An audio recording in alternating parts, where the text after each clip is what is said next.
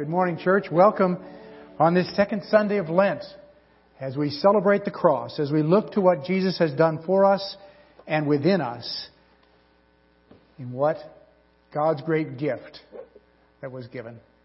What a privilege to worship. Thank you, worship team, for this wonderful day of worship. We are back to the Lord's Prayer. Jesus said, this is how you should pray. Our Father in heaven, hallowed be your name. The holiness of God's name. We come into this relationship with Him. And this morning I want us to continue in this sense of the start of the prayer, which is our pattern of prayer. Not just words that we repeat, but even when we're not saying these specific words, we follow this pattern of prayerfulness. We begin by making that connection, by coming into His presence, by recognizing His peace, by praising His name. Our Father in heaven, hallowed be your name. Your kingdom come, your will be done on earth as it is in heaven. We're going to be looking at this verse today. And keep in mind now, in this Hebrew poetry form of parallelism where they restate lines over and over again. Your word is a lamp unto my feet, a light unto my pathway. We see it all through the Proverbs. We see it in the Psalms. Let me just read you a few verses from Psalm 24, a Psalm of David. The earth is the Lord's and everything in it, the world and all who live in it. For He founded it upon the seas and established it upon the waters. Who may ascend the hill of the Lord? Who may stand in His holy place? Who has clean hands and a pure heart? Who does not lift his soul to an idol or swear by what is false? Over and over we have this pattern of restating the case and amplifying the case. And that's what's happening here as Jesus talks about the will of God in our lives. Jesus is not deluded in this prayer. He's not thinking that, just by man's goodness over and over we're going to get to this heaven on earth. He's talking about the kingdom coming alive within each of us as we live for Him. And so it repeats the thoughts. Thy kingdom come. How? By Thy will being done perfectly in me on earth as it is in heaven. And so we recognize, we talked at the end of chapter 5 about this call to Christian perfection. It's certainly not perfection in our actions. It's certainly not perfection in our service. It's perfection in our hearts. That we would fulfill our purpose. That purpose to do the perfect will of God. And so we pray that God's will would be done within us. It's a very personal part of the prayer as we approach our holy Heavenly Father. And so the first question we come to is, what is this kingdom of God? Well, any kingdom must have a king and subjects. We must first of all realize that He is God and we are not. We are called to serve Him, and we gratefully serve Him in response to what He has done for us. We are able to love because He first loved us. We're able to contemplate this time on the church calendar because of what He did on the cross. We focus on that sacrifice by sacrificing ourselves. And throughout Jesus' ministry and all of His parables, the kingdom of heaven is like, the kingdom of heaven is here, the kingdom of heaven is within you. Over and over He talks about the kingdom of God, the kingdom of heaven. And here as He teaches us to pray, may your kingdom come. How does that kingdom come? By His will being done in our lives. Jesus spoke of this kingdom in 3 different ways: past, present, and future. In the past, He said the prophets, Abraham, Isaac, Jacob. In Luke chapter 13, He says these patriarchs were prophets in the kingdom of God. So in the past, we read the Word, and it is our story, and we recognize ourselves in that story as the emerging children of God are leading us toward Christ. In the past, it says in Hebrews, God spoke in many times and various ways through the prophets. Now He has spoken completely through His Son, Jesus Christ. The radiance of God's glory, the exact representation of His being. God spoke in the past. The kingdom of God was alive in the past. But He also speaks of it in the present tense. The kingdom is within you. Jesus spoke it to His disciples in the upper room. We began in those chapters in John many months ago. The kingdom abides within us. Jesus says, I have been with you, and now I can be within you by my Holy Spirit. And then he speaks about the kingdom of God in the future, here even in this prayer. The future. Let it come. May your kingdom come in all of the things that are coming. How can it be all three? Well, if Hebrew parallelism in poetry is our guide here in the form, then the kingdom of heaven is doing the will of God. Your kingdom come. How? By your will being done. So anytime His will is done, the kingdom is present. In the past, tied to history. In the present, all we can do now. We finished up last week in Romans 12:2, doing God's good, pleasing, and perfect will. And we pray for the kingdom in the future. If anyone is not doing His will, we pray that they would come on in, join in the kingdom, be a part of this great purpose for God. The success of the gospel, looking for Christ's return. It's all about His kingdom. And His kingdom is in us, and we are in it. Look in John's Gospel once again. This is chapter 14. Look at verse 18 of that chapter. He says, I will not leave you as orphans, I will come to you. And then down in verse 20, on that day you will realize that I am in my Father, and you are in me, and I am in you. He includes us in the Godhead. Peter says in one of his letters, we participate in the very divine nature. He says, I am one with the Father, and I am one with you. We are one in Christ Jesus. He prays it over just a few pages in John chapter 17 as He prays for us.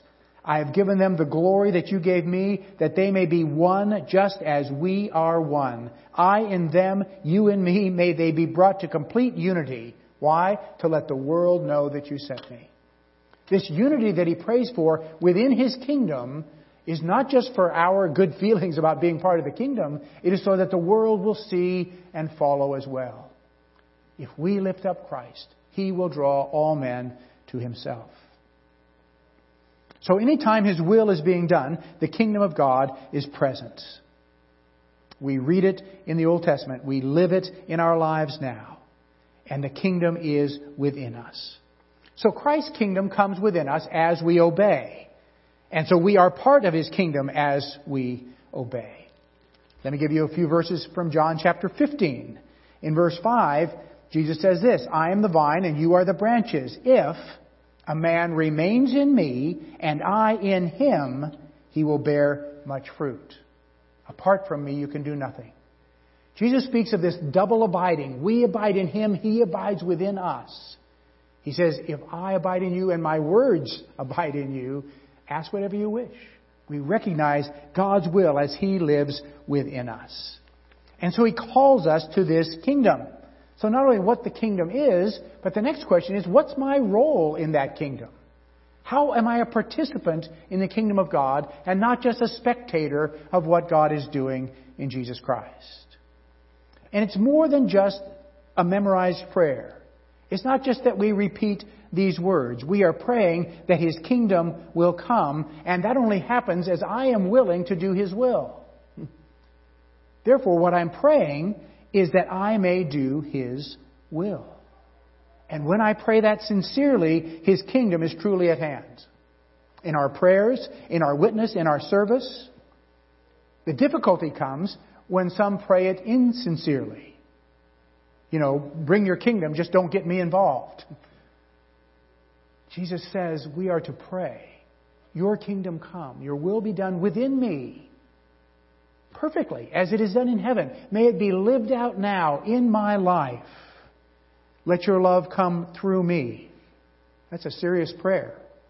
And it points to my responsibility, my obedience to God's leadership in my life. What if we are not doing His will? Jesus said, if you are not for me, you are against me. Remember Jesus' letters to the churches in Revelation and the letter to the Laodicean church in chapter 3 of Revelation. He says, I wish you were either cold or hot, but you are lukewarm. It is repulsive to me, He said. He longs for us to be on board here, to be a complete part of His kingdom with everything that we are. And so if we claim Christianity, we want to live as a Christian. Now, every tool has principle that governs its use. If I have a perfectly good hammer, that is great for driving nail. Perfectly balanced, it will drive a nail if it's in the hand of a skilled worker. But if I have that perfectly good hammer and I need to tighten a screw, it is worthless. I need a screwdriver for that. And we have principles that guide our usefulness. Our purpose is to glorify God by our lives, by our witness, by our love, by our service. And I must follow that principle. I am designed to be His disciple. And I can be useful only as I am doing His will. And so I recognize that I'm never more like Jesus than when I pray, your will be done. Jesus' prayer in the garden. If it's possible, Father, let this cup pass from me. Nevertheless, not my will, but your will be done. This is not always an easy prayer. It's perhaps the most difficult prayer that Jesus ever prayed. But for us, it's getting ourselves out of the way. It's letting go and trusting God. It releases me from the burden. It's up to God. He will fill me. He will use me. If I say, your will be done, not my will be done. And so God is worthy of our trust. He has proven that over and over again. Just as we, as earthly parents, try to earn the trust of our children. I played the game with each of my kids when they were toddlers. We would toss them in the air and catch them. And they would giggle and laugh. And we'd toss them again and catch them. Not once did I toss them in the air and step aside and let them land and say, there, let that be a lesson to you. Never trust anybody. It was always the loving arms that will catch me. And my children learn to trust in me. God deserves our trust. Because over and over, His loving arms have been beneath us and lifting us up. Jesus' will was that He would not suffer. And yet He said, nevertheless, not my will, but yours. Too often we say, not your will, but my will be done. We must be in harmony with Christ.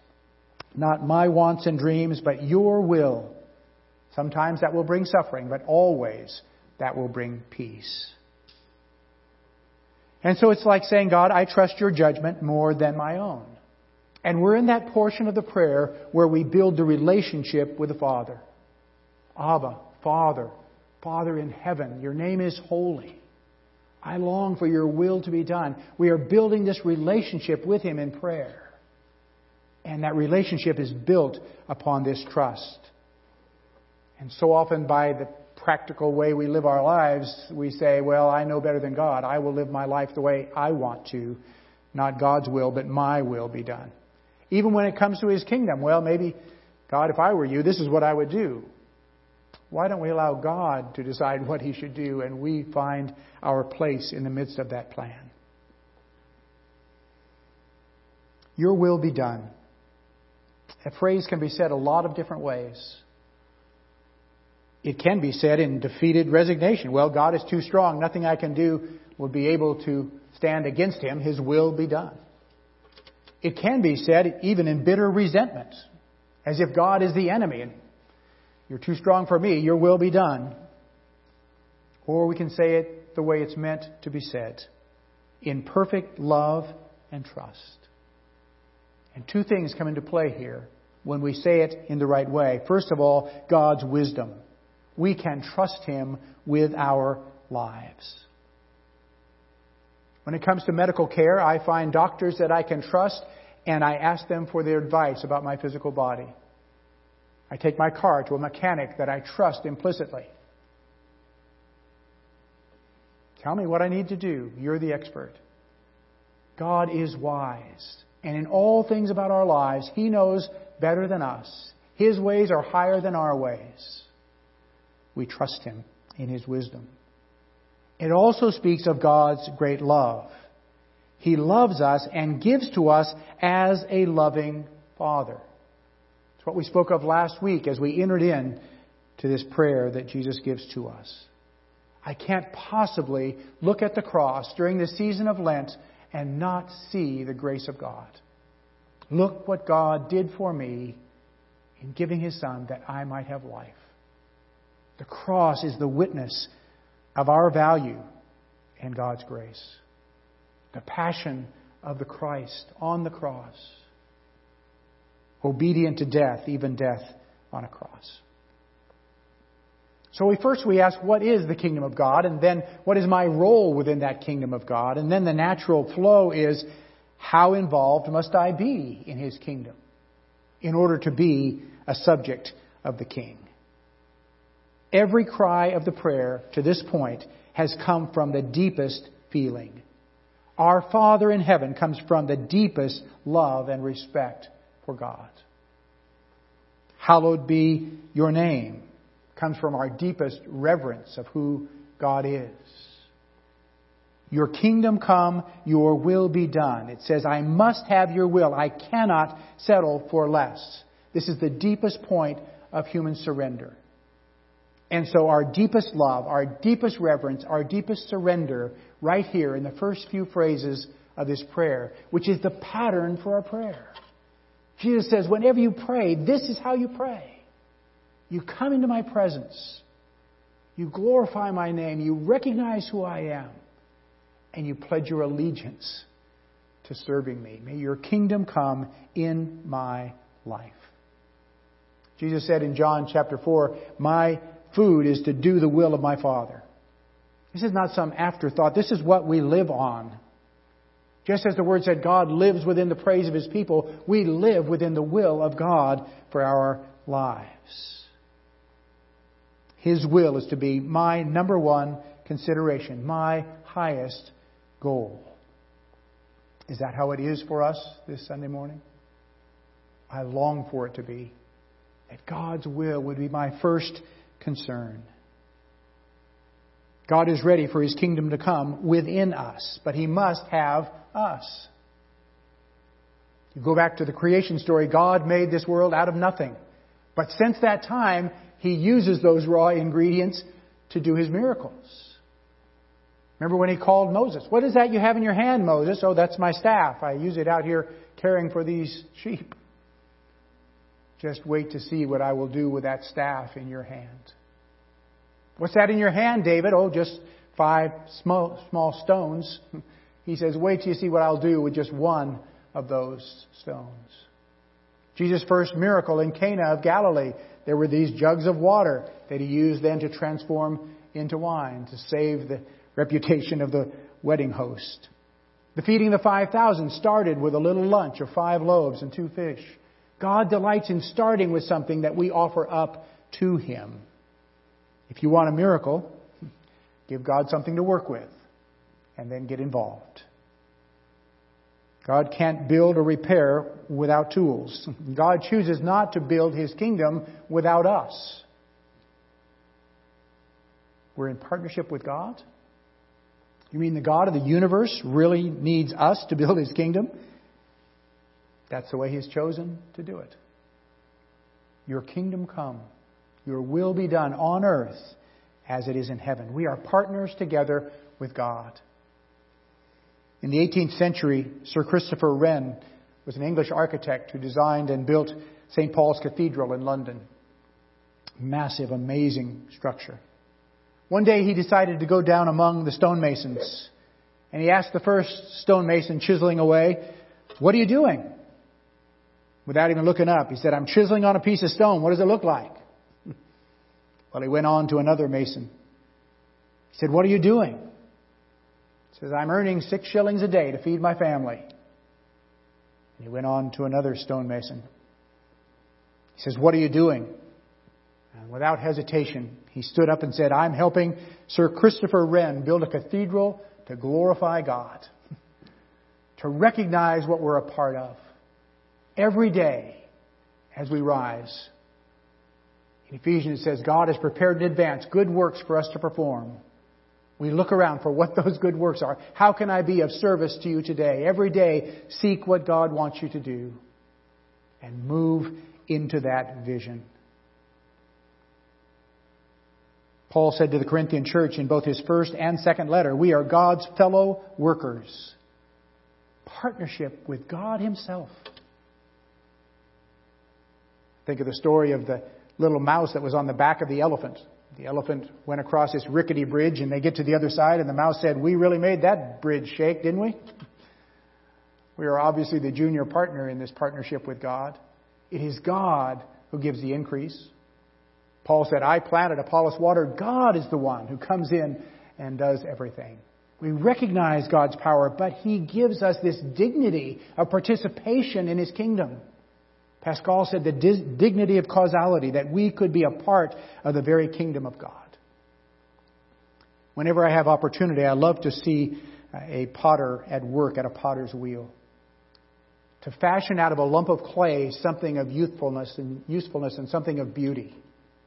I was talking to a potter one time as he was working that lump of clay. And he was saying the clay has to be in perfect condition. Any slight flaw and the whole thing will crumble apart. Any resistance to my hands, a little pebble, a little hair, anything that would mess up the flow of the clay. I want to be moldable clay in the potter's hands. The illustration is there from Isaiah all through various places in Scripture. He is the potter, we are the clay. Allow God to fashion you to be moldable in His hands. And so Jesus said we should pray, "Not my will, but your will be done." What is the will of God? We seek it all the time. Some things we know clearly in Scripture are God's will. He is not willing that any should perish, but that all should come to repentance. This is God's will for you, even your sanctification. He wants to move us ahead into purity. Being confident of this, that He who began that good work will carry it on to completion. That's God's will. Our maturity, our faithfulness, our growth in Him. We looked at Romans 12:2. We long to do God's perfect will. Don't be conformed to the patterns of this world, but be transformed. Many say they love God, but fear His will for them. We want to seek His very best. Hear these words from Ephesians chapter 1. "And He made known to us the mystery of His will, according to His good pleasure, which He purposed in Christ, to be put into effect when the times will have reached their fulfillment, to bring all things in heaven and on earth together under one head, even Christ." The mystery of His will, that we would be united in Christ Jesus. Over in Colossians, we read this word from Paul. "We proclaim Him, Jesus Christ, admonishing and teaching everyone with all wisdom, so that we may present everyone perfect in Christ." We long to be partners together with God in this kingdom. Can we pray, "Thy will be done"? We're still in this opening section of the prayer where we're connecting with God the Father.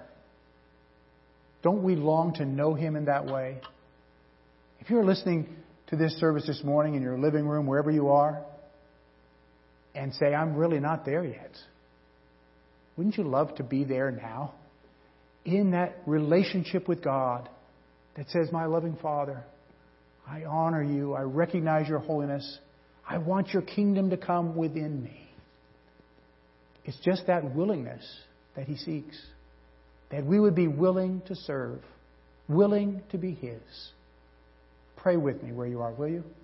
Father, I pray that the truth of your word would resonate in our hearts on this second Sunday morning of Lent. That we would recognize the incredible sacrifice that you made for us and realize that anything that we give in return seems like nothing in comparison. But you welcome us, and the angels rejoice when one sinner repents. Father, we long in this Lenten season to see your face, to seek you in your fullness. And so we pray, "Our Father in heaven, hallowed be your name. Your kingdom come, your will be done on earth as it is in heaven." May God give you a week filled with His presence. And as we come in this anticipation of Easter, as we move up these weeks toward Holy Week and our view of the cross, may we ask to see His face. May we ask to do His will. His good, pleasing, and perfect will. God bless you. Have a great day in the presence of the Lord.